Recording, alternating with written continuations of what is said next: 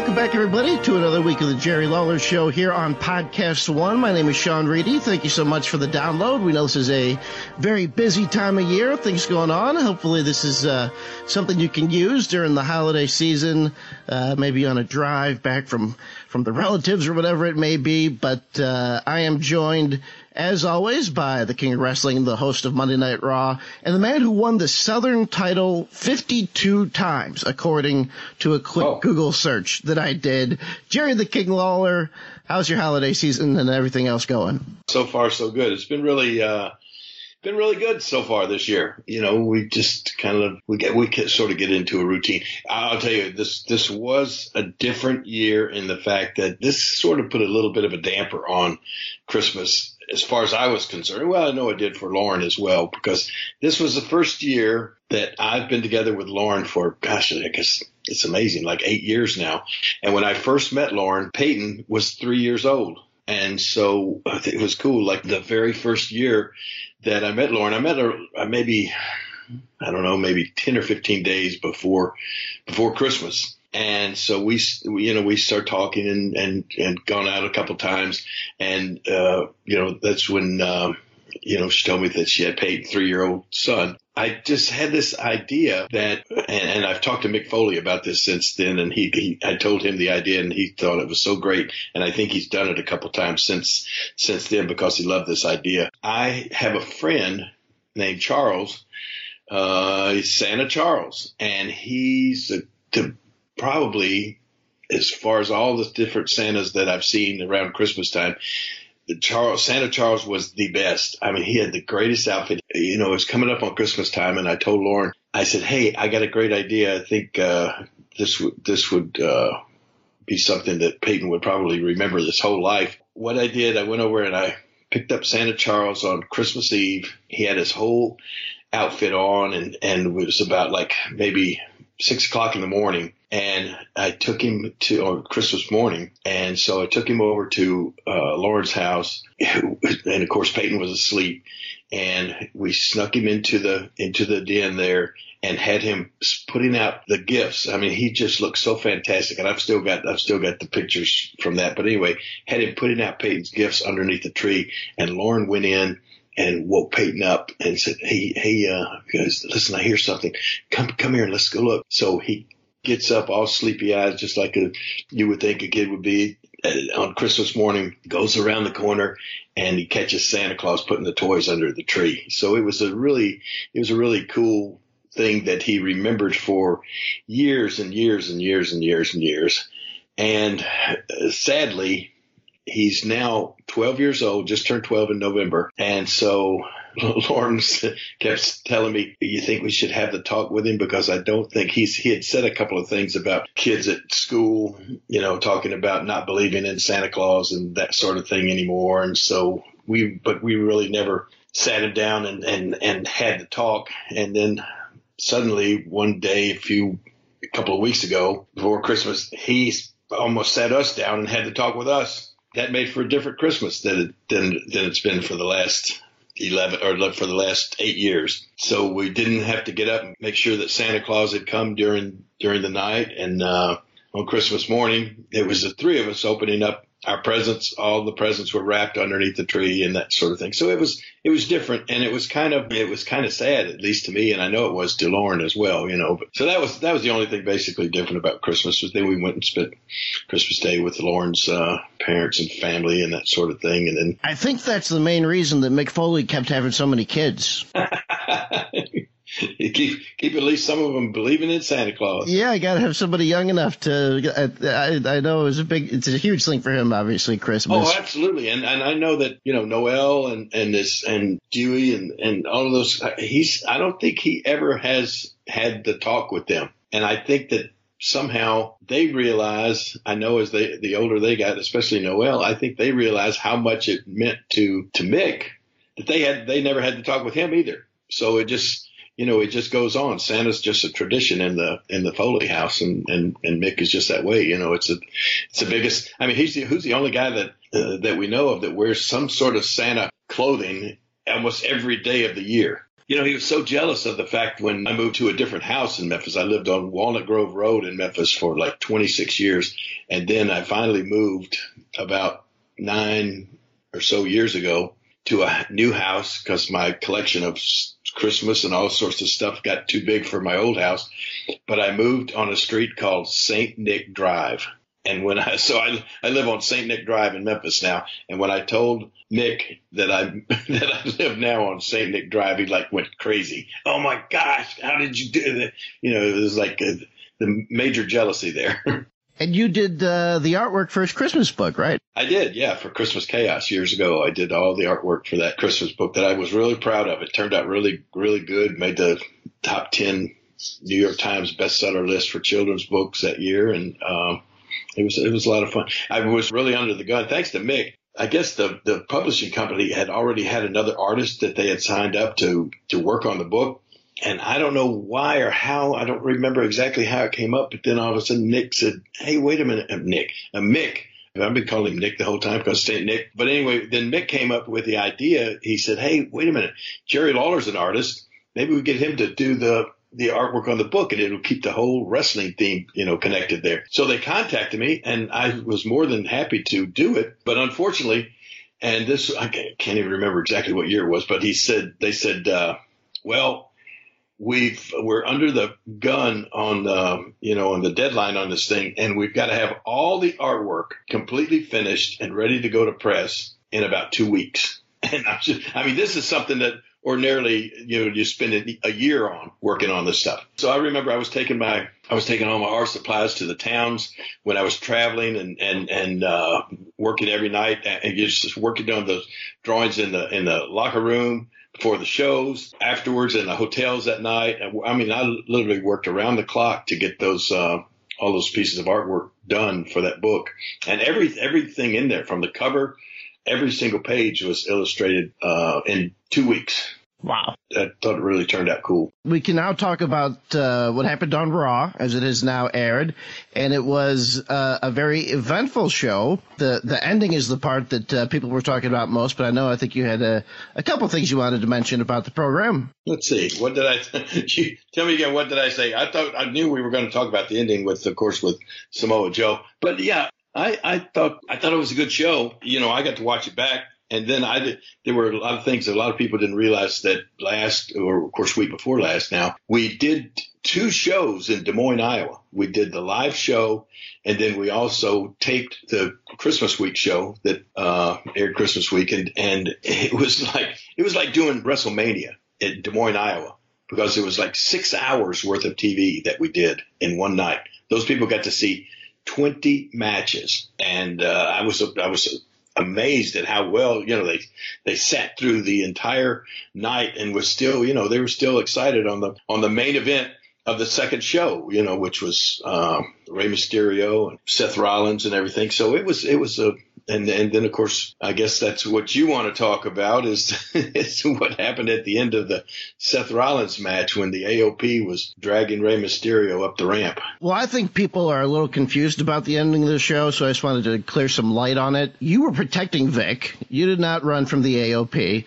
You were helping Vic and making sure that he got to safety. Wait a minute, what are you doing now? You're protecting me, right? I heard this from somebody in the company who knows things, and I was watching. I actually have like a special feed where I can see what happens after the show goes off the air, and what people didn't see was you returning, took your sweater off, pulled the strap down, and backed off the AOP and Seth Rollins after they attacked Joe.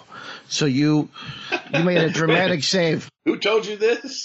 I can't remember. I bet you don't, because I don't remember that happening either. Oh, yeah. It was classic. All I remember was when I saw them grab poor old Samoa Joe and pick him up over their heads. I didn't even actually get to see him go through the table because I had turned around and was trying to find another exit out of the place. So that third announcer position, it can be a little rough. That is not looking good. I wouldn't want to be. Well, I don't know. I really haven't heard that much about Joe. I don't know if he'll be back with us again this Monday or what. But I know that I was told this at first that the whole state of the announce position there was sort of in a state of flux from the get-go, from the day that that we switched over and Cole and Corey left and went over to SmackDown. And so, yeah, things have just been changing all along. And we were both, at least Vic and I were told that, hey, Joe's going to be in there until his hand gets well, because when Joe first came and started in there, after Dio, his hand was actually in a cast. So, but then the cast came off the first week, and I don't know, he may be back ready to go, and he better be, because it looks like he's going to get, he's going to get involved with the AOP in a hurry here. Yeah, I think this is shaping up fun. It's kind of like Rey Mysterio, Samoa Joe, Kevin Owens super team being formed to go against Seth Rollins and the AOP. That should be some good stuff that comes out of that. Yeah, it should be. It really is. And then Joe had said, I don't know, maybe 3 or 4 different times during the show, he just sort of went off on the AOP, really, really strong. And so then when they came over and confronted him, I just felt like, of course, they've got me on like what you call the no touch list or something like that. I guess they think that I'll have die on the air again or something if I have any kind of physicality with anybody. So you're on the Dave Brown list. Yeah, Dave Brown. But anyway, yeah, I just try to get as far away from any kind of thing like that when it's happening. And of course, Vic is definitely, we were trying to push each other out of the way to get the farthest away from that table when it was about to go down. So, but yeah, that should be a good situation with Joe and those guys. I mean, that's similar styles of wrestling, and it should be some good stuff. And then I know what we're going to talk about. There's a wedding Monday. That's right. But, I've enjoyed the stuff with Lana and Lashley and Rusev and this week leading up. Everybody knows. I mean, gosh, how much fun have we had in the past when they had weddings? People getting married on the show. We could have done a whole show about WWE weddings. Yeah, exactly. There have been some great ones.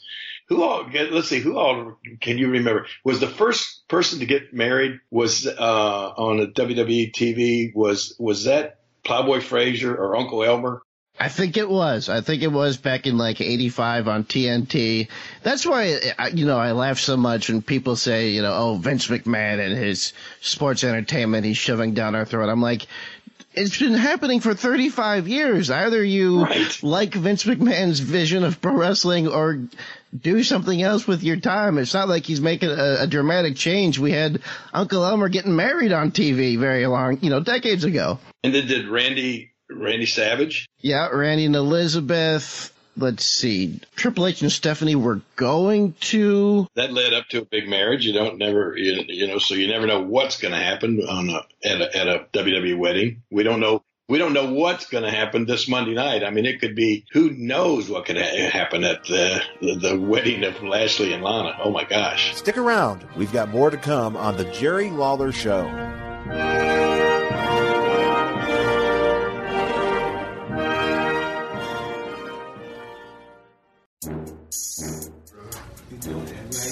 I'm feeling great, we man. got the champs in the house tonight. Yes, we do, man. Unbelievable, man. Titans in here. About to go off, dude. We ready to do this stuff? We're ready to rock, man. You ready to rock, Camera guys, ready to roll. Mike, you ready? Ready.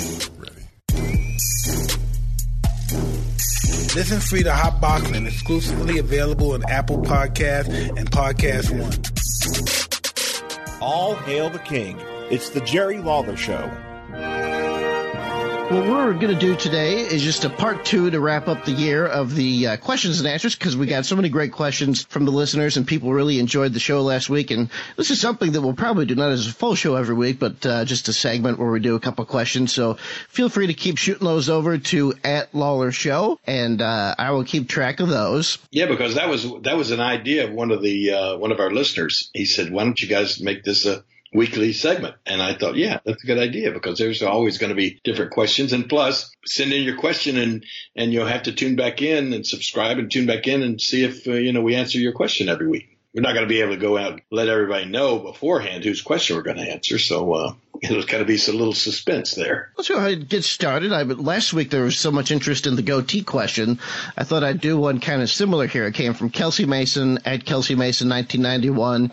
Curious why Jerry went from his king, black and occasionally red jacket with the tassels on Raw to the bedazzled shirt. How did that transition happen? And this is going to be some of the great parts about answering these questions, is because sometimes I may not remember or may not even know the answer. And that's one of those things that came about because of, first of all, at the time, it was the first, this company called Xavier shirts. I think you may still be able to find some of their stuff online if you go to, I think it's XavierUSA.com or something like that. And Affliction, it was like at the dawn of those people putting out these shirts that had all of this bling, all of these bedazzled, jeweled fronts of the shirts and everything. The coats that I was wearing with epaulets on the shoulders and the medals and all that sort of stuff, I only had 2 of those. Of course, I still have them, and I still pull them out on a special occasion. But I had a black one and I have a red one. I don't know. I just felt like, oh man, I'm just tired of wearing these same things over and over and over. And then when I first laid eyes on those bedazzled shirts and those really blinged out shirts, I thought they really looked cool, and so that's how.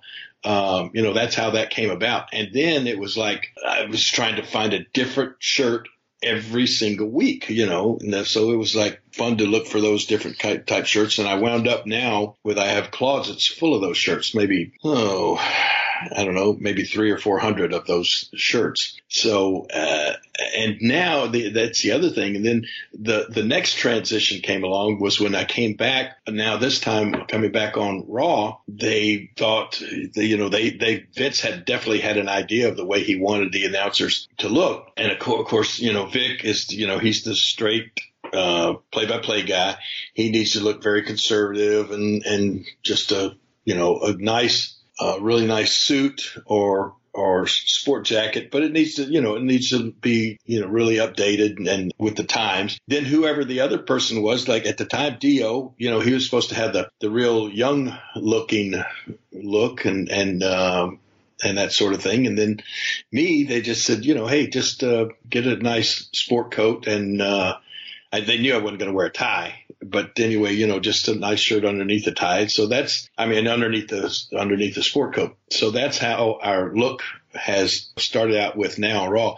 And it's funny, the other day I was out doing some Christmas shopping and I happened to go through the men's department, and I see, it was just like, wow, look at this. What's happening here? I see, on a bunch of these mannequins, they had a nice sport coat, and even some of them were like tuxedo jackets, but like sport coats. And underneath the sport coats, they had like blinged out shirts. And so that may be like a little bit of a style now, that's, just like a couple of weeks ago when Rusev came down, for his segment, he had on a nice sport coat and everything. And underneath he had a Donald Duck shirt. You remember that? Yeah. So I guess now today the style or the statement that you can make is you could wear just about any type thing underneath this, as long as you got the nice sport coat, and it's still sort of dressy. I can get behind that. Yeah, I may try that. Get that little bit of my blinged out shirts underneath my black or blue sport coat. Tell Vince it's what's hip now. Yeah, Vince. If you don't believe it, go walk through Macy's and check out the mannequins. So here's a very interesting question that I'm sure you've been asked before, but I'm not sure what the answer is. Jeff Townsend at Jeff Finetown says, do you ever wonder what if you didn't break your leg? What direction your career could have gone? And then says, love listening to the show and keeping Memphis memories alive. But, you were a heel with Jimmy Hart as your manager, and that obviously completely changed the course of what you were doing and the rest of the decade. Ever thought about if that had not happened? Never. I know that's a short answer, but no, you and I have talked about this before, and I think we've talked about it a little bit on the podcast. Is I've just never been the sort of guy to sit around and think about. First of all, number one, I never been the sort of guy to sit around and think about my career, quote unquote career. I've never really looked at this, at what I do as a career. It's from day one, it's just been a day in, day out job that I get up and like go to work and do that I love. I mean, and that's the main thing. I've been so fortunate of that. I do think about that, how lucky I've been and how fortunate I've been my entire life to do something and make money and make a living doing something that I absolutely love to do. But I've really never sat around and thought about, I think what we talked about before was like a legacy. I've never thought about it as my career, or I've never thought about it as a legacy or anything like that. I've just thought about it, day in and day out as a job. And I once, and I look at I think a lot of other athletes and in different sports, especially baseball and pitching or football, being a quarterback, you go out and you do your job, and probably best thing to do is forget about yesterday, especially a pitcher. If he goes out and has a bad day and gets, gives up 8 or 9 runs and gets pulled from the game, on his next start, he's got to put that completely out of his mind and you start over. And I've always looked at my job as every day is a new day, and I'm starting over from scratch. I mean, this is like the first day of the rest of my life. This is the first day of the rest of my job. And I really don't go back and think about what would have happened here if I had done this differently, or if I'd done that and that sort of stuff. I've just never been one of those kind of people to think about that sort of stuff. So, I've never thought about if I didn't break my leg, what would have happened? Would I have stayed of heel, or what? I don't know. That really never seemed like that would accomplish anything. We have one here from @CT Dalton1 CTD. Any interesting memories in wrestling the original Sheik? Eddie Farhat, the original Sheik. The first, probably one of my most interesting memories is the first time I can actually remember seeing or realizing what wrestling was as I told a lot of people, I was born in Memphis, Tennessee. My dad worked at the Ford Motor Assembly plant here in Memphis, where they put together cars and built Fords at an assembly plant in Memphis. And when I was 7 years old, the Ford plant here in Memphis shut down. They built a new company up in a little town called Amherst, Ohio, Vermilion, Ohio, right next to each other. And they gave everybody in Memphis that worked at the plant here, when they shut it down, if you wanted to keep your job, you could transfer or pick up your family and move to Ohio, and you'd still have your job at that assembly plant there. So that's what we did. My family moved when I was 7 years old. We moved up to a little town called Amherst, Ohio, and we were up there for 8 years. And during that time, I don't even remember seeing or watching wrestling. I don't even know if I'm sure it was on TV in Memphis, but I never saw it or remember it while, up until we moved to Ohio. So once we got in Ohio and I was 7 or 8 years old, I remember that's the first time I saw wrestling on TV. And it was coming out of Cleveland, being broadcast on a station out of Cleveland. And that territory at that time was part of the original Sheik's territory out of Detroit. He was based out of Detroit, Michigan. Big time wrestling. Yeah, big time wrestling. And Cleveland was one of the cities that he ran. And so we saw his weekly TV show out of Cleveland. And that was the first time the Sheik was one of the first wrestlers that I remember seeing when I was, like I said, I was somewhere between the age of 7 and 14 or 15. So, it may have been later on, but somewhere in that time is when I first saw wrestling on TV out of Cleveland. And the Sheik and Bobo Brazil, they were the big hot item, the big main event guys. And that's the first time I remember seeing him. And who would have ever thought that years later I would actually be in a wrestling ring wrestling against not only the Sheik, but I got to wrestle Bobo Brazil. And I remember another tag team up there at the time, Chris and John Tolos. That's the only 4 wrestlers that I can remember. The Tolos brothers, these Greek wrestlers, and the Sheik and Bobo Brazil. And later on, when the first part of my career, when I got into wrestling, I got to wrestle 3 of those guys. I got to wrestle John Tolos, I got to wrestle Eddie Farhat, the Sheik, and I got to wrestle Bobo Brazil. The funny thing was when, I guess this was I think 1974, we were trying to build me up, or Jerry Jarrett was trying to build me up to get to wrestle in a world title match against Jack Briscoe. So they came up with the idea of, he said, we told the fans that in order to get that match, I was going to have to go through the top 10 contenders for the NWA world title at the time. And on that list was the Sheik, Bobo Brazil, Dory Funk Jr., Mr. Wrestling 2, Dick the Bruiser. I mean, Jerry went out of his, he came up with literally, some of the top 10 names in wrestling. And that was the first time I had ever remembered, them spending that kind of money to bring in these big name guys. And for 10 straight, or 9, I think, or 9 or 10 straight weeks, we brought in those guys and I wrestled them one by one. And of course, it was funny. That's when we realized the power of television. Even if you didn't win, you could go on TV and say you won, and nobody would, 90% of the people would not know the difference. And so most of those matches, because I was such a young guy and unheard of in the business, a nobody, most of those guys weren't necessarily willing to do the favor. They weren't going to put somebody over that they didn't know, just a young guy, and they came into the territory for the first time, and they didn't mind doing a disqualification. So most of those matches, I won by disqualification. They'd wind up getting so mad I'd cheat so much, and they'd finally, they'd get the chain away from me and start blasting me, and then wind up hitting the referee, and so whoever I was wrestling would usually get disqualified, but it still counted as a win for me, and I would keep moving up the ladder. But one of the guys that you're talking about, the Sheik, when he came in, I'll never forget, it was back in the sitting back in the back of the Coliseum, and we had a special dressing room for him. And Jerry Jarrett told me, he said, well, you might want to go over, and Sheik got here early, and he's been back in his locker room for already over an hour. He said, just go over and, kind of introduce yourself and talk to him. And you never met him or anything. So go over and talk to him a little bit. So I'll go into his dressing room, said hi and sat down and started talking. And I do remember that I didn't even say my name. For some reason, I just thought he would know who I was, right? So anyway, we sit down and we start talking about Memphis and Memphis wrestling, this sort of stuff. And I guess we'd talk for 15 or 20 minutes. And then finally he said, oh, by the way, kid, do you know who I'm working with tonight? I said, that would be me. He said, oh, okay. And, we shared a little laugh there, but we talked for 20 minutes before he even knew who I was. And then the next time we brought him back a few weeks later, he told me this story.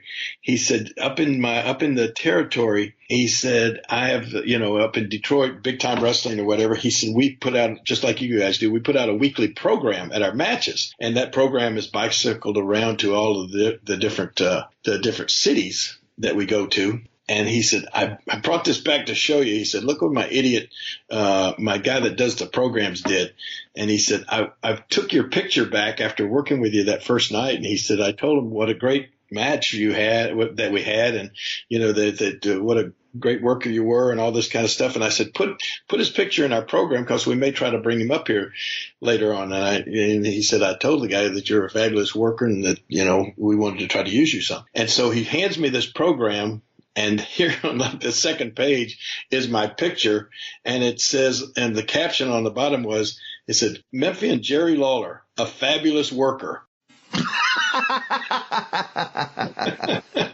Right. And so that was in the days where you didn't break kayfabe at all, so for that to get put out in print, it drove Sheik crazy, but all the programs were already printed up. There was nothing he could do about it. But he said, yeah, look at this idiot. I told him you were a fabulous worker, and he writes it in the program. Oh, that is funny. I've never heard that story, especially in those days, in the early 70s. Yeah. Man, yeah, that was a big no-no back in the day.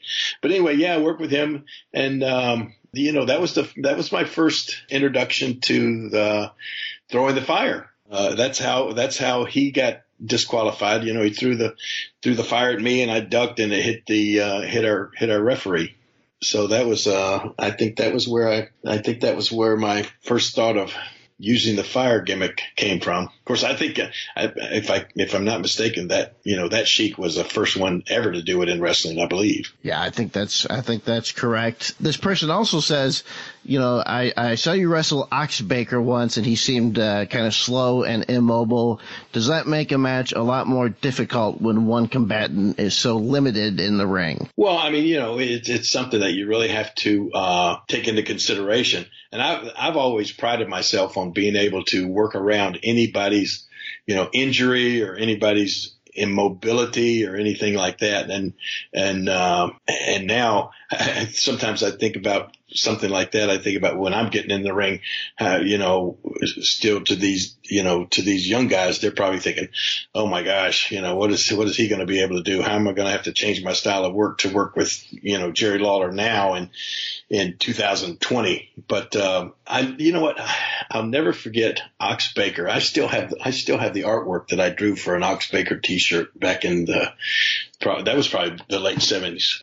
I think that may be the first time I met Dutch Mantell. I believe I was down in Atlanta, but I think it was 1976. And I had gone down to Atlanta to work a little bit with, Jerry was sending me down there to work for Jim Barnett. And he was booking Atlanta at the, I guess it was the Omni then or something. And anyway, we had a certain place that a lot of the wrestlers stayed there in Atlanta. And I'm driving down the street in my little rental car there, and I see this guy walking, and I thought it was Ox Baker. And so anyway, I pull over, and it was Dirty Dutch Mantell. And I think that was the first time I ever met Dutch. And Dutch will tell you that he was trying to pattern his look after Ox Baker. Ox Baker was Dutch Mantell's hero. I mean, that was the guy that Dutch grew up idolizing. And he always, and I guess with all the hair and and he would try to cut his mustache and everything the same way that Ox Baker did his. And so anyway, then later on I did get to meet, I always thought that Ox Baker had the greatest face for a heel wrestler of anybody I've ever seen. And I'll never forget, I did this artwork for t-shirt, and I said something about, can't remember the whole line, but it's like ugly goes clear to the bone. And that was the line, that was the writing on the shirt with a picture of Ox Baker's face. So anyway, then I got to meet Ox, and it was towards the end of his career, and actually became friends with him. I met him somewhere, and he signed a whole bunch of pictures for me for some reason. I don't know why. I still have this sack of pictures that Ox Baker signed for me, I guess just to give away or something like that at one of our matches. And so anyway, then of course, once he passed away, at that time, I'd become to where, we would text each other and talk to each other every now and then on the phone. And he was a really cool guy. I really, I don't remember exactly how that match went with Ox and I, but, I do know that, towards the end of his career, his knees were really bad and he was really limited as to what he could do. But, Ox with that look and that face and everything, he was what we call in the business a walk and talk guy. He didn't have to do a whole lot to have it, to be entertaining and have an entertaining match. He was one of those guys when I finally it was like working with the Sheik and Bobo Brazil and Dick the Bruiser, those guys, for the first time, because he was somebody that I had admired and thought a lot of for a long time, even like before I got in the business. He had that unique gimmick that fit his look of a couple wrestlers died after having matches with him. Yeah. Sure. Big heart punch. I could have a great match with Ox now, couldn't I? Don't blame me for this question. We're just changing gears here a little bit. It's R. Scott Vaughn at RSV 630. What is wrong with our Cleveland sports teams? Oh, man. That's a good question. I swear I had a long talk Christmas Eve. No, the day after. When was it? Christmas Eve, yeah. Christmas Eve, Brad Mellon called me, and he's my good friend. He's the equipment manager of the Browns. He's with them every single day. And he was telling me that after the loss to the Ravens, the coach had them practicing. They had to practice. They had to come in at 10 o'clock in the morning and practice on Christmas Day. Right. And they got a game against Cincinnati, who is like, what is Cincinnati, like 1-5 15 or 1-13 or something like that. And of course, that one is my New York Jets that they defeated. Yeah, well, you're right. You're right. But anyway, you got Cincinnati coming up. It's the last game of the season. You know, they made a practice on Christmas Day. So there's just, I really don't know. I had such high hopes for the Browns this year. I met John Dorsey last year, and he was just a cool guy, and I love all the moves that Dorsey had made in acquiring the different talent. And on paper, they look like one of the most talented teams in the whole NFL. And it's so when I see that much talent, and then it's just not all coming together once they get out on there on Sunday afternoons. As much as I hate to say it, I think it's got to be the coaching.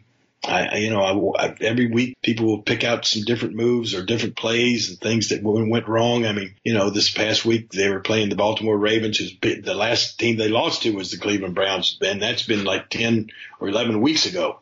They won such a huge winning streak, and they're good. And Cleveland was winning 6-0 going into the last 2 minutes of the half, and Cleveland had the ball. And I could have coached this. All they had to do was make just a couple of different coaching moves, and they would have been able to sit on the ball and just run the timeout and gone into halftime leading 6-0. And somehow with a couple of just stupid moves, they wound up not only losing the ball, but giving up 14 points in the final 2 minutes of the first half, and they go in, instead of going into halftime leading 6-0, they go in trailing 14-6, and it was just crazy. So I think something's got to be done. They still need an offensive line help, but like I was saying, I was talking to Brad Mellon the other day, and this is honest to goodness truth. He said, "King, here's what I'm going to suggest." He said, "I really believe this would work." He said, "They ought to bring you in as the head coach and Miz in as the offensive coordinator."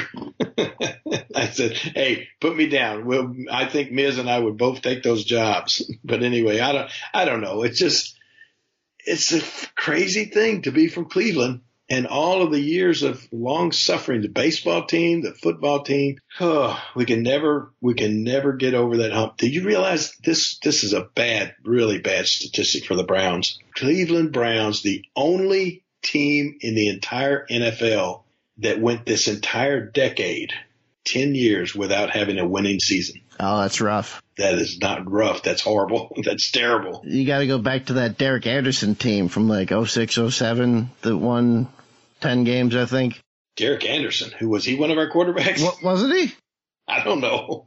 We've had so many.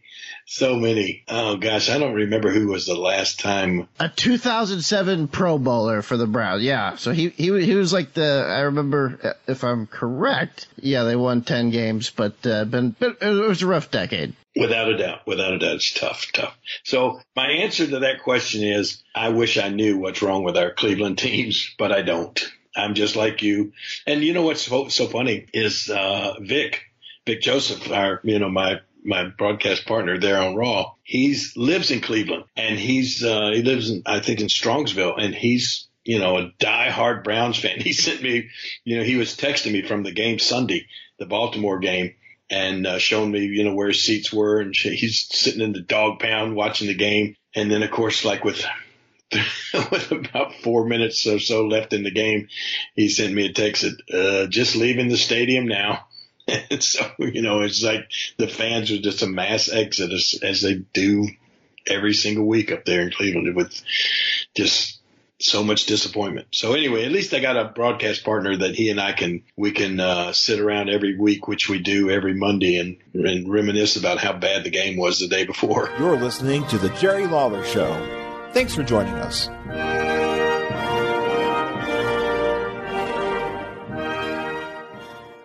5-Hour Energy is energy on the go. Well, what if you're not going anywhere for a while? Then 5-Hour Energy is for getting stuff done while you're stuck at home, like doing an honest day's work for your boss. Getting rid of old clothes. Oh, my old bell-bottoms. Scouring the grout in your shower. Working out on that old stationary bike. And so much more. Go to the store or order online at shop5hourenergy.com. 5-Hour Energy. Energy for hunkering down. Welcome back to the Jerry Lawler Show.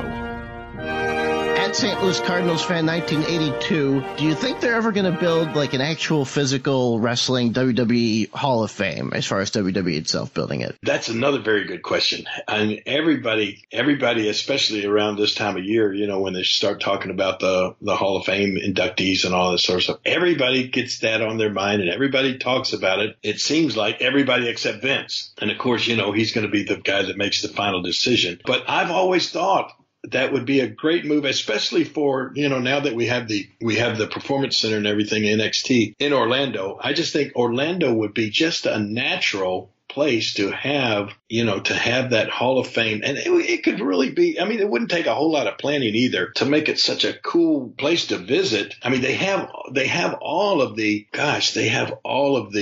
memorabilia and stuff. You know, they put it out almost every year at WrestleMania time, you know, at Access. So all of that stuff that is there somewhere I think it's in Stamford, kept in the big storage, big warehouses there at the headquarters. So all that cool stuff is there. And the other thing that they could do they could have somebody there every single day of the year if they wanted to.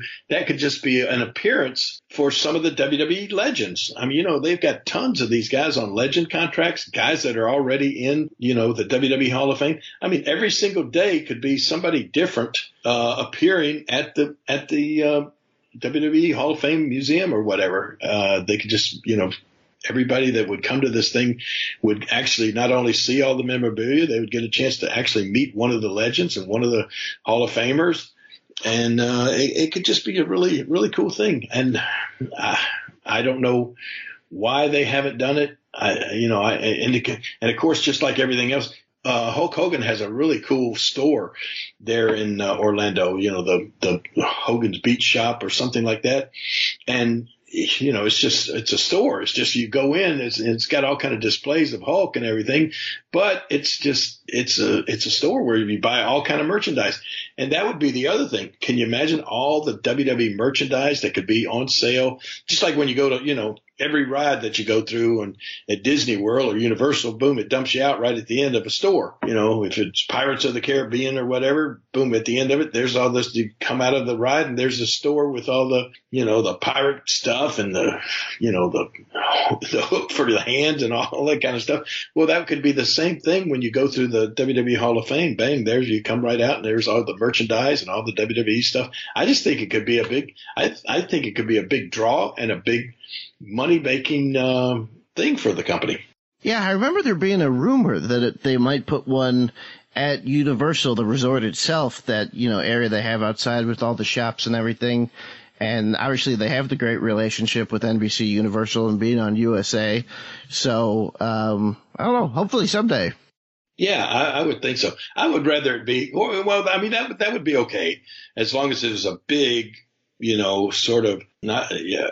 I just envision it as someplace that would be a big standalone thing. Like you see the big Ripley's Believe It or Nots or something down there. I mean, and those things are huge and they put through a lot of people. And I think this would have much more of a universal appeal than a Ripley's Believe It or Not. But those things are, you know, in a lot of different cities and they're big and everything. And I just think the WWE Hall of Fame would be even bigger. All right. Here's an interesting one from Jacob D. English at Jacob English. What was the hardest moment you had to overcome during your wrestling career? Well, still, I think if I try to think back on all of it, man, there's been probably three big, and we're talking about my wrestling and my career and everything. I think number one, the first thing that was really tough was when I broke my leg playing football back in the 80s or 1980 or something like that. I mean, I was out. I don't know.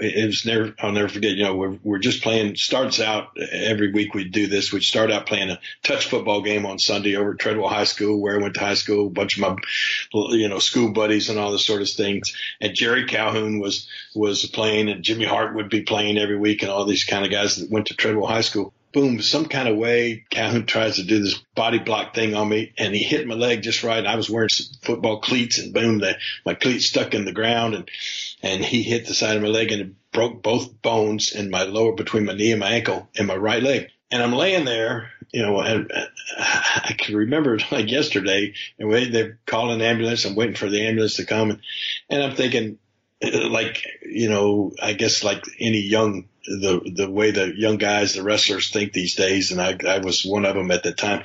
You think you're invulnerable. You think nothing can stop you. You think you're, that, and that's why I think so many of these guys get problem with drugs and that sort of thing. You just think that, nothing can stop me. Nothing bad can happen to me. I'm like Superman or whatever. And I was just laying there with the broken leg, and I was thinking, a couple of weeks, I'll be fine. It'll be no problem. And that's when my orthopedic doctor finally looks, and he told me a little bit later on, a month or two in, he said, Jerry, I'll tell you the truth. I've been doing this my whole life. And he said, when people break a bone in their body, if it heals back with no problems, he said, that's the exception. He said, that just isn't usually what happens. Usually there's some sort of problem or something that goes along with it. And my break in my leg I turned out to get what was called, and I'd never even heard of it, a non-union. You ever heard of that? Non-union? No. Well, that's when if you have a break in, like, say the femur bone or something, that's when the ends where it's broken, the two ends heal over, but the bone itself doesn't heal back together. So you have a permanently broken bone that's where it was broken. That end kind of heals over and the other end heals over, but the bone's not joined back together yet. So I got what you call a non-union in my leg. So about 6 months in, after we're in this long full leg brace for months and months, they had to go back in, open my leg up and re-break.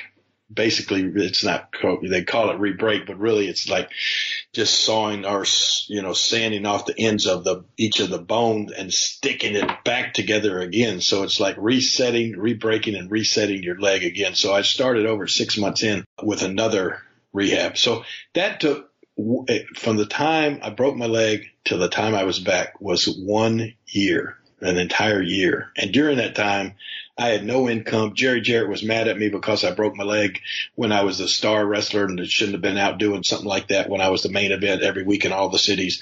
So he was mad. So I was cut off. I had no income for a year. Oh, I didn't realize that part of it. Oh, yeah. And like I went broke. I mean, I was, just paying my bills with no income, and all the money that I'd saved up was just going out every week. So that was probably one of my toughest times. Then, of course, coming back from the dying on Raw TV. That's a good one to overcome. Yeah, that was a good one to overcome. Yeah, that was what I wanted to tell those guys, the AOP guys, when they were coming over to the table, or when Brock Lesnar was coming over the table. I just want to say, guys, I beat death. I'm not afraid of you. But yeah, coming back from the heart attack was, and I don't like to say heart attack, coming back from the cardiac arrest.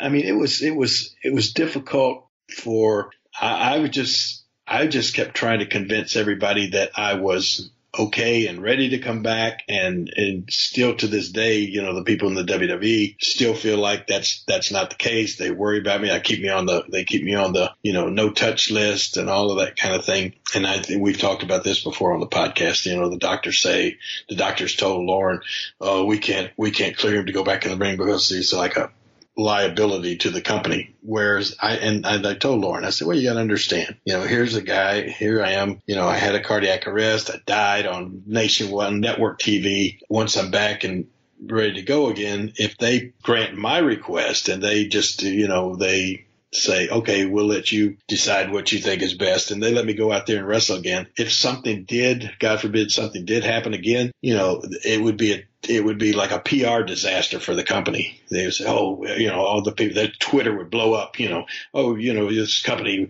what a bunch of money hungry people to put a poor guy that's, has a heart condition or something back out into the ring, even though I'm the one that was making that decision, even though I'm the one that wants to do it. So anyway, that's been tough to come back from. other than that, that's about the main. Yeah, that's a big one.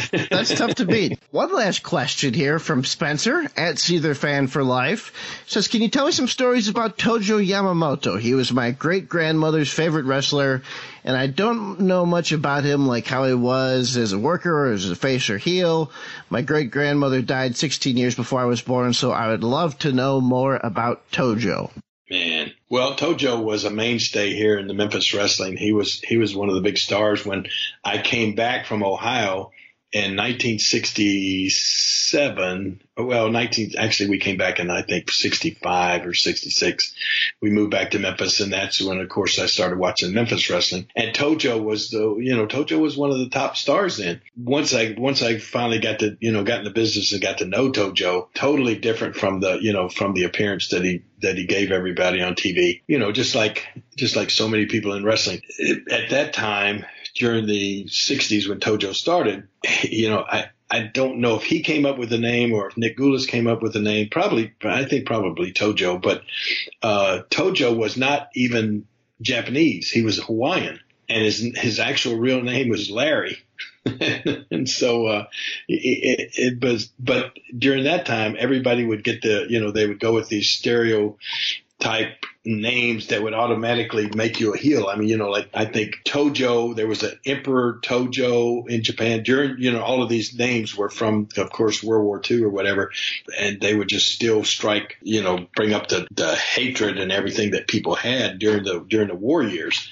And so there was a Yamamoto was a famous Japanese name of either a general or somebody during the war, and of course Tojo was the leader and everything during the war. So he combined those two names, and it's just a great Japanese name for a heel during the time. And Tojo was not a big guy at all. He's short. He was probably maybe 5'9", something like that. But just a little round guy, and he had the greatest. I always thought he had the greatest facial expressions. And he would talk to me at the time when I first got in the business. I never forget making a trip with Tojo one time, and he's driving, and he's talking about facial expressions. He said, "You got to."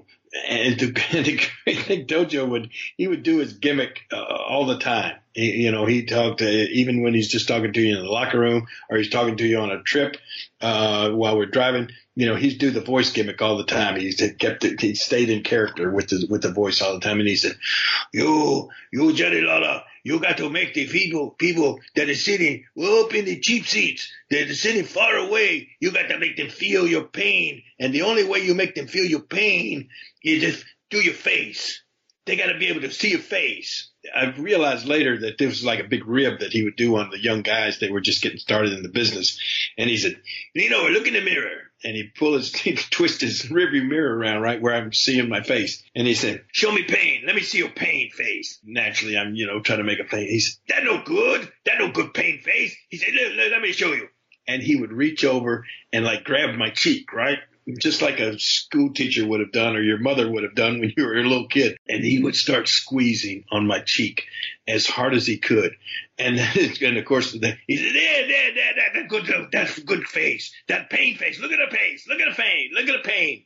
And he's squeezing my cheek till finally when he lets go, I get these big bruises on the side of my face where he's just ripped my face off, right, with these things. But Tojo was a master of facial expressions. That's how he would get his matches over. He didn't take a lot of bumps. Tojo was a hard guy to get to know. He didn't have many friends. He came over here and he had no family, no children, nobody. He did have for a long time. He had a girlfriend that she had really cool looking, really pretty red hair, and he called her Strawberry, because that was the color of her hair. He said, "Hey, Strawberry, that's my girlfriend." So anyway, that's the only person that I ever remember Tojo being really close with. And he was funny. He lived in a boarding house in Nashville. Jerry Jarrett finally talked him into, in early 70s, Jerry Jarrett talked him into buying a house near where Jerry bought a house. Jerry bought the house on Old Hickory Lake in Hendersonville, Tennessee, that was owned by George Jones and Tammy Wynette, the country music stars, right? and they got a divorce, and they put that house up for sale. Jerry Jarrett bought that house. It's right next door to Johnny Cash. Johnny Cash lived right next door to him, and Roy Orbison lived right down the street. So then Jerry, who was being partners with Tojo at the time, he talked Tojo into buying a house on the other side of Old Hickory Lake, not just kind of across the lake there from Jerry. And for some reason or other, Tojo bought the house, paid like, I don't know, $35,000 down on it or something like that. And he's financing this house, and he never moved into the house. He just, I don't know what the deal was. He just didn't want to leave where he had been for all these years since he moved to Nashville, in this boarding house this woman owned. And this is crazy. I wound up buying the house from Tojo, and he had never moved into it. So I wound up buying the house from Tojo, and then I moved into it. I lived in that house for 7 years there in Hendersonville. Conway Twitty lived right down the street from me, and this other country star named Razzie Bailey, he moved in next door. So it was a big place that all the country music people, and then sort of some of the wrestling crowd kind of moved into Hendersonville and everything. But I bought that house from Tojo, and he stayed in the boarding house. And then finally, for years and years and years, Tojo's health got bad.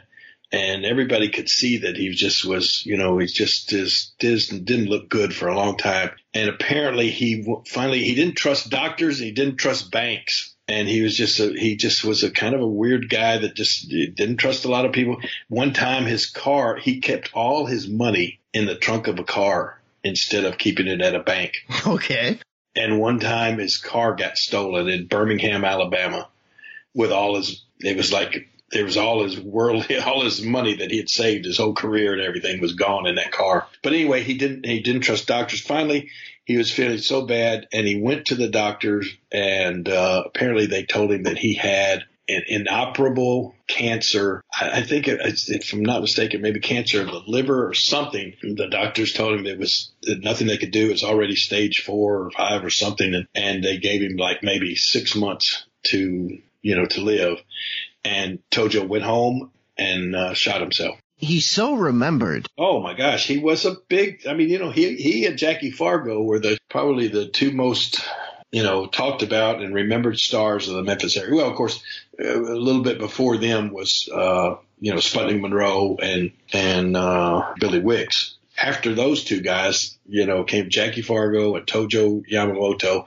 And one thing, of course, Tojo's name, I mean, just so memorable. But yeah, he and Jackie were probably the two most talked about stars of that era. Yeah, which is impressive because, like you said, it was an era of, there was a lot of kind of stereotypical ethnic heels, but he transcended that. And just whenever you see people talking about Memphis wrestling on Facebook or Twitter, there's always talk about Tojo. Just made a great impression on people. Yeah, he did. And I was fortunate to become what I thought, good friends with Tojo. I really liked him a lot. When I first started, when Jackie first booked me or got me through Nick Goulas, got me booked, I think that I've told this story before. I had heard that what they would do with young guys like myself that were just getting started and thought they wanted to be a wrestler, they would book you in matches with Tojo Yamamoto. And Tojo would beat up the young guys so bad because he had that kind of a personality. He was, known as a guy that didn't like anybody. Like I said, didn't have any friends, didn't have any family or anything like that. And especially young guys breaking in, he had this he had a little special dislike for those guys, those rookies. And what they would do is they would book you against Tojo Yamamoto, and he would beat you up so bad in the match that if you came back after that beating, then they thought, well, this kid may have some potential. If he'll take a beating like that. Well, they wound up booking me for about 10 straight weeks. Every Saturday night, I'd get beat up on TV on Saturday morning and then go over to Jonesboro, Arkansas, and get beat up by Tojo every week for I don't know how many weeks. And finally, that was one of the things I'll never forget, that Jackie Fargo took me in the dressing room before the match with Tojo and said, "Hey, Tojo, take it easy on my kid. This is my kid here. Take it easy on him. Ease up on him a little bit." So that was one of the things that I thanked Jackie for. And then worked with Tojo for years and years and years against him, with partners with him, and just I love that guy. Absolutely. Memphis legend. So we made it through the questions. Like we were saying, everybody feel free to tweet at Lawler Show with your questions going forward, and we'll try to devote some time each week for that. Anything else coming up before we sign up here? Well, the big wedding, I'm trying to decide. I asked Vic, this coming Monday night, it was funny. Right before I went out, John Cone, the referee, he sent me a tweet. And he told me later that he was just ribbing. But I thought he really wanted me to say it on the air. And I did wind up saying it on the air because I thought it was like a directive from somebody, higher up or something. He said, say that Hartford, Connecticut is the most romantic city in America.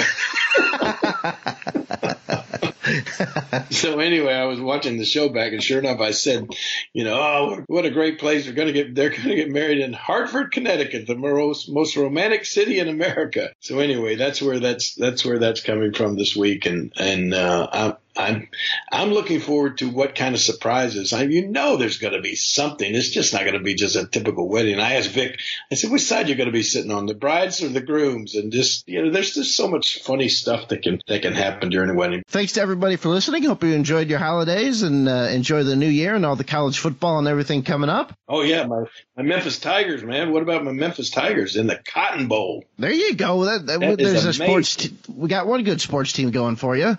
Yep. Of course, as usually what happens with your sports teams, when they get really good, all of a sudden they just start falling apart. I mean, we have the best season that we've ever had. So somebody hires away our head coach. So Mike Norvell, who guided Memphis on this great season, doesn't even get to coach him at the Cotton Bowl.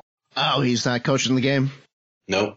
No, that's too bad. That's one thing I always hated about, when they hire these new coaches in college football. At the end of the year, all of a sudden they get hired. I don't know why don't they wait till after the bowl games to make a hire? They waited till the last game of the season and Memphis wins and they have the championship, and then they're going to all of a sudden get booked into the Cotton Bowl, and then the coach decides to go to another college and take another job, and boom, he's gone. And they say, oh, it's because of recruiting and everything. Well, why don't they put all of that recruiting stuff back a couple of weeks till the bowls are over with? Yeah, that does make sense. My dad went to Florida State, so I'm familiar with what a disaster the team was, and that's why they made the hire. And I can see that they wanted to, get recruits, seeing that things are turning around. But it is a shame, especially those kids that, made a decision to invest those years of their life with him. It's too bad that they don't get to finish off together. Well, anyway, it's going to be a great day for Memphis. I mean, being in the Cotton Bowl, even though, oh my gosh, they got Penn State. Number 10 ranked team in the nation. So it's going to be a tough game, and they're not going to have their regular head coach that they've had all season long. But it's going to be fun to watch them in that big of a game. They've never in the history of the college have they been in a bowl game of this magnitude. All right, everybody, even if you're not from Memphis, let's rally around and support the team just in honor of the greatest territory there ever was, of the King of Memphis, and we'll all be watching that game with excitement. All right, everybody, Happy New Year.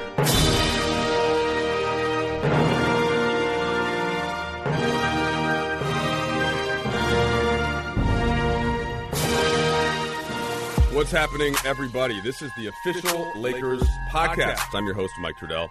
Super pumped to be here, flanked by Aaron Larsoul. You ready to go? I'm ready to go. Let's get it. I think the Lakers will be a top 10 defense. Okay, you're calling your shot again. Little turnaround pass blocked by Anthony Davis. A team that has two stars, or two superstars in this case, as LeBron and AD, can sometimes cancel each other out. But I think they're both good candidates for MVP. I really like the way that this team just feels to be around. Mm-hmm. It's a very clear message. It's two stars in LeBron and AD, and it's everybody else that's on board. The relationship that is developing between those two, off the court and on the court, their cohesiveness on the court, I think in this case this is a special case that the two of them will enhance each other as opposed to taking away from each other. Be sure to rate, subscribe, and leave a review. Available on Apple Podcasts and Podcast One.